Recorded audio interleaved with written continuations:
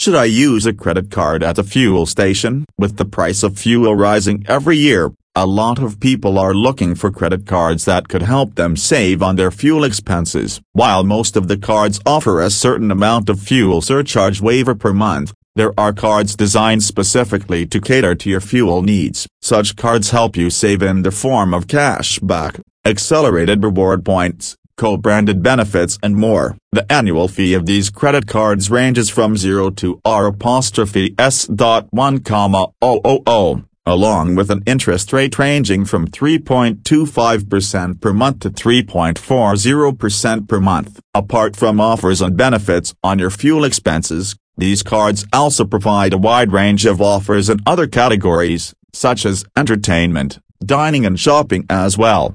How to apply for a fuel credit card? An individual can apply for a fuel credit card by visiting the nearest branch of the bank from which he or she wants to avail of the card or apply online. The applicant needs to fill out the application form and provide the documents asked for to get herself the fuel credit card and cut down on fuel expenses.